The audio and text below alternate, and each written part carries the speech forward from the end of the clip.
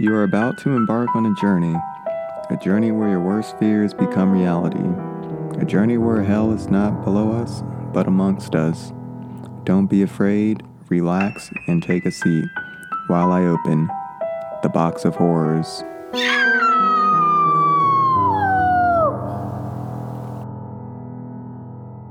Afternoon, horror story junkies. Welcome back to another episode of Box of Horrors. My name's Israel Johnson and I am your host.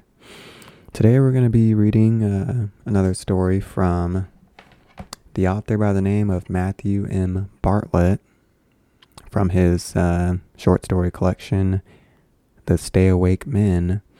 This story is titled Following You Home.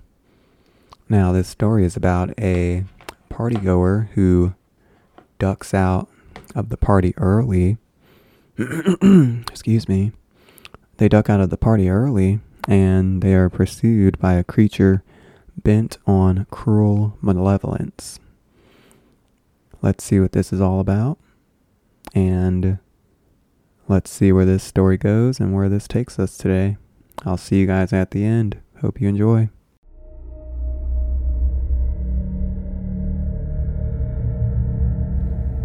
10 minutes before the countdown began, Merrill was depleted.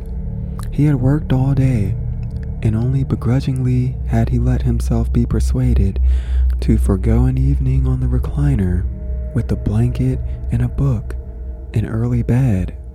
He knew only Dave, Murda, and Bellamy, not very well at that, just from work, not even in his department, and they were circulating among the smaller groups, entering and departing conversations with an enviable ease that was alien to Merrill. The evening was within walking distance of his rented house, though, and he could leave at will at any time, and the weather was mild for the first of the year. But once there, he'd somehow managed his way into a prickly argument in which, unarmed with facts, he rapidly began losing his footing. Dispirited, aggrieved, he wondered at how he might extricate himself when the countdown began. Someone shoved a champagne flute into his hand. All glasses went aloft, and Merrill ducked through the crowd and slid out the door, not before grabbing a malt beverage bottle and 3 nutmeg logs from a tin. He buttoned his jacket as he bounced down the hedge-hemmed staircase and into the street, where revelers in puffed-up coats and scarves were dispersing from the city's downtown ceremonies. Shoving the bottle into his peacoat pocket, he kicked at unwound streamers and clumps of confetti dampened with snow. The flurries that had been coming down all afternoon began to turn into a steady snow that covered the city like static. As Merrill crossed the Main Street intersection, he saw, crossing opposite and parallel with him, in a throng of teenagers, what he first thought to be a man in a gray carrying a stained, mottled white balloon on a thick string. Looking again, he saw that the balloon was the head of some impossibly tall thing with a deathly pallor and a slender muscled neck. The crowd around this freakish apparition seemed to not take notice of it at all. Merrill saw nothing of the man's body, and at first thought the thing to be a prank, some kind of outsized, macabre puppet surrounded by his handlers. But as the crowd reached the curb, just as Merrill reached the curb opposite, the thing broke away and shambled in his direction. As it passed under the stoplight, Merrill saw the thing's features full on, and his stomach tightened like a fist. It bore no resemblance to any earthly creature he'd ever seen. Everything was wrong. He broke into a jog, and at the next crosswalk, he bolted back across the street and ducked down an alley that led to a parking lot and a side road. Then he walked between 2 houses to the long road that led to his house. Turning, he could see the crowds on Main Street. There it was, that pale head bobbling just below a streetlight, swiveling, searching. Merrill took a circuitous route home, doubling back, looking behind him frequently, and with great apprehension. Across the sky, like a rocket shot a keening, a terrible, echoing shriek, like some monstrous cicada. It was a desperate, searing expression of hungry desire, tinged with equal parts of outrage and mournfulness. Merrill stopped still, everything inside him clenching now, his teeth pushing against each other.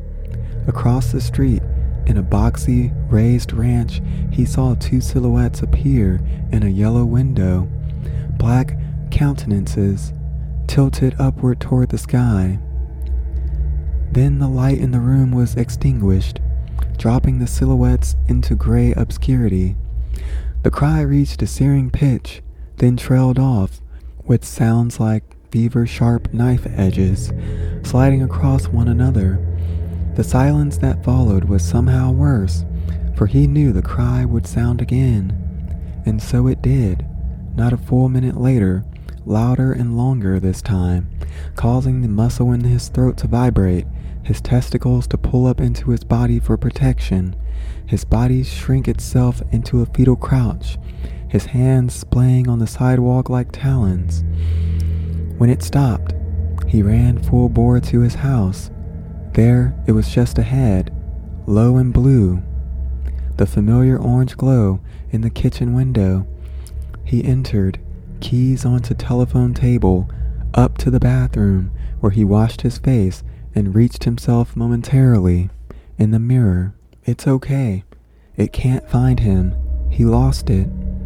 It was maybe just a man, a deformed man, harmless, celebrating the new year in a city known for tolerating its freaks and its oddballs.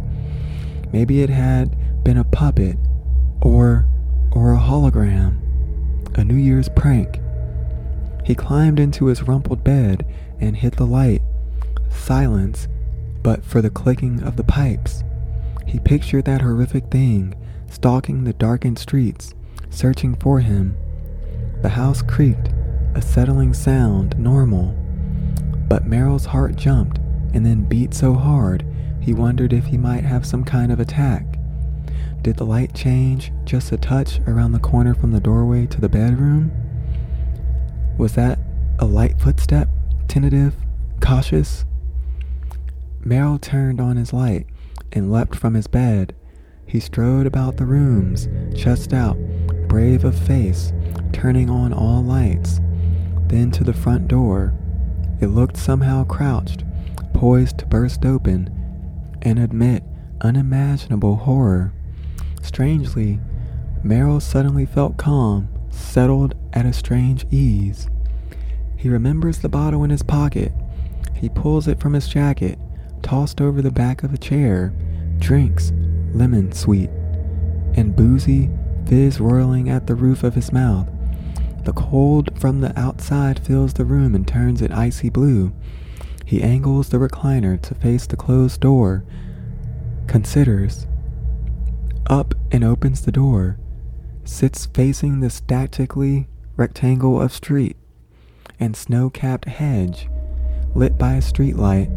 A few leaves skitter by, chasing and teasing each other, relics from a dead and buried autumn. His eyes blink quickly, more slowly now, more closed than open. He pictures the hideous creature emerging from the thicket like a mantis, gaping black mouth with teeth like a serpent's, dripping with the mucousy venom, fingers without bones, wriggling with perverse anticipation. Eyes deep in fleshy caverns, kaleidoscopic ruby and rot. Its gnarled torso and limbs are cloaked, he imagines, in blankets that once swaddled bloated and desiccated corpses, sticky with sweat and suppurations, torn and clotted. Its smell is septic, toxic, tinged with the blasphemy of citrus. And yet, what appears in the doorway, what steps with long, twig-thin, gnarled white leg over the transom, what approaches on white, serrated pincers is worse than what he saw on that snow-speckled street, worse than what he had imagined, worse than what he would have been capable of imagining. He greets it with a hoarse, rising shriek of laughter as it deliberately disrobes him. Its horrible head tilted like that of an animal, he gibbers and jabbers and weeps. It plucks his lashes and places them gently, delicately in his eyes. The pain is unreal. He blinks rapidly, water filling his eyes. He sees the thing swimming in salt, wavering, leering. Only then does it begin its real cruelties. And after all the monstrous ministrations, all the penetrations and the whisperings, the promise and the betrayals, the lashings, the hoarse imparting, in a nigh impenetrable accent of ghastly truths and ghoulish prophecies, it does the worst thing, the cruelest and most horrible act. It leaves Merrill alive.